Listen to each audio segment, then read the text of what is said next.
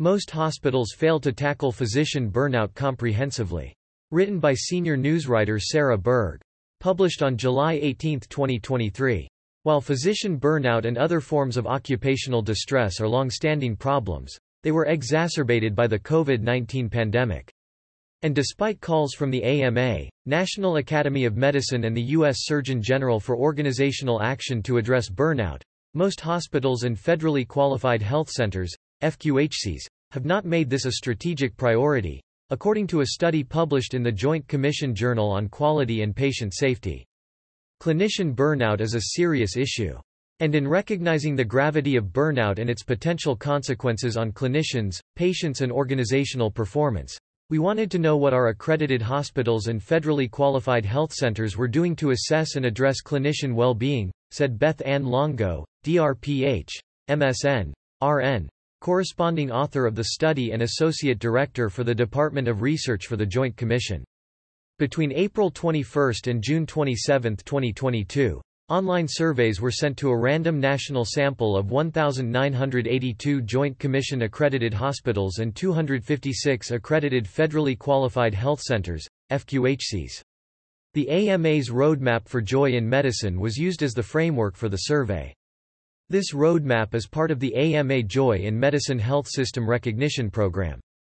The survey measured the proportion of hospitals and FQHCs that assessed the prevalence of burnout, established a chief wellness officer position and a wellness committee, made well-being an organizational performance metric and implemented other organization-level interventions to reduce burnout. What we learned from the study is that most healthcare organizations are in the early stages of addressing well-being, Longo said, noting, "We found that only about one-third of the healthcare organizations conducted a well-being assessment among their clinicians at least once in the previous 3 years. And while nearly half of responding healthcare organizations reported implementing some kind of intervention to address burnout, fewer than 30% had adopted a comprehensive approach to address well-being.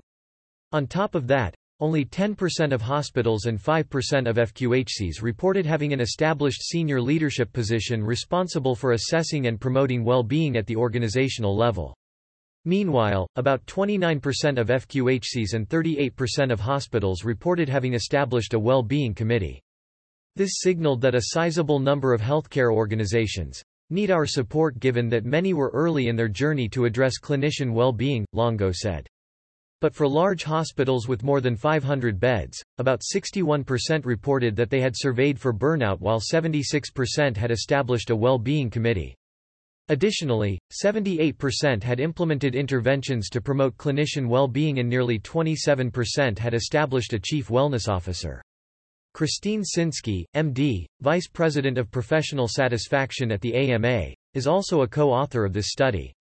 Reducing physician burnout is a critical component of the AMA Recovery Plan for America's physicians. Far too many American physicians experience burnout. That's why the AMA develops resources that prioritize well-being and highlight workflow changes so physicians can focus on what matters, patient care. Figure out where to begin. I've been part of the National Academy of Medicine Collaborative now for about 4 years, and there are a significant amount of resources out there. But we just didn't know where healthcare organizations are in their journeys, said David W. Baker, MD, Executive Vice President of Healthcare Quality Evaluation and Improvement at the Joint Commission. Even though there are resources available, we've heard from many healthcare organizations that they just don't know where to begin, added Dr. Baker, who is editor-in-chief of the Joint Commission Journal on Quality and Patient Safety.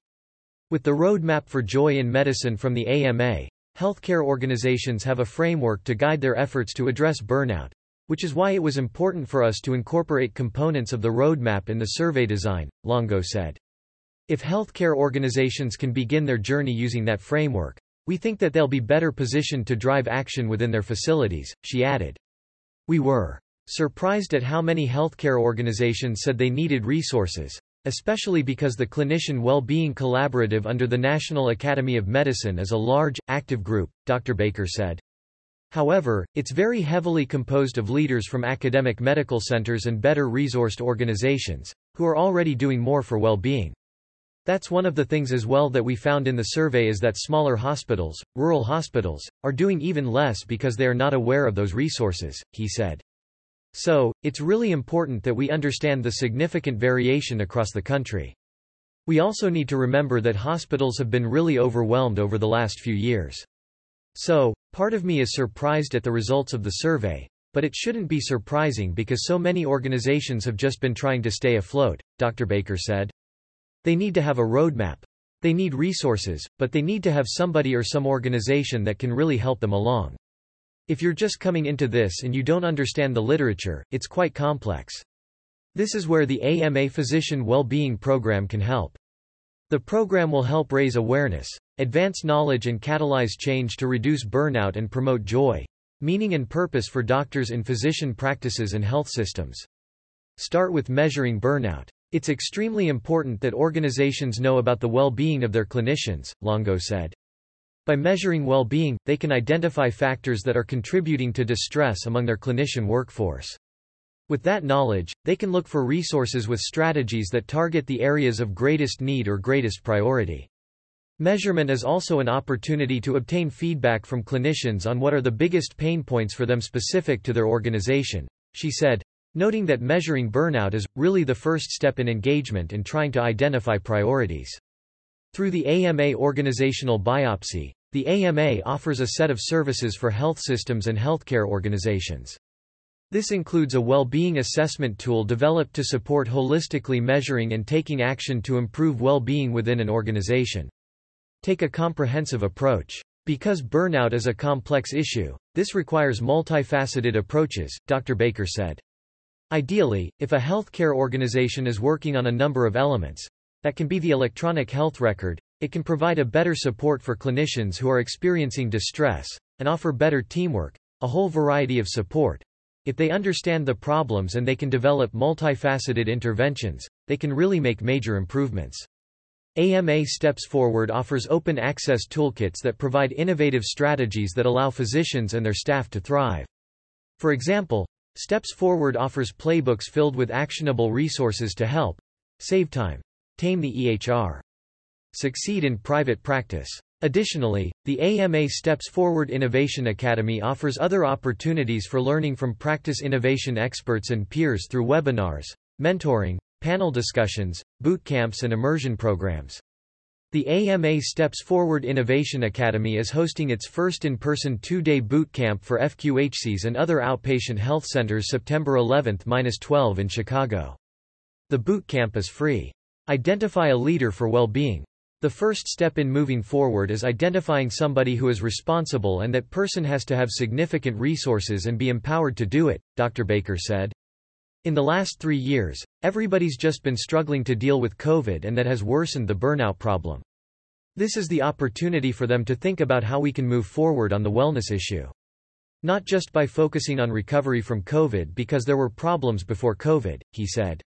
So, to have a leader or leaders engage and get the feelings of the clinicians' pain points, and then establish a group to try to prioritize and move forward. And you have to have that measurement, otherwise you don't know what's working, Dr. Baker added, noting the AMA's Joy in Medicine roadmap is a nice place to move forward. But healthcare organizations must start with a leader who can measure where the healthcare organization currently is on its journey.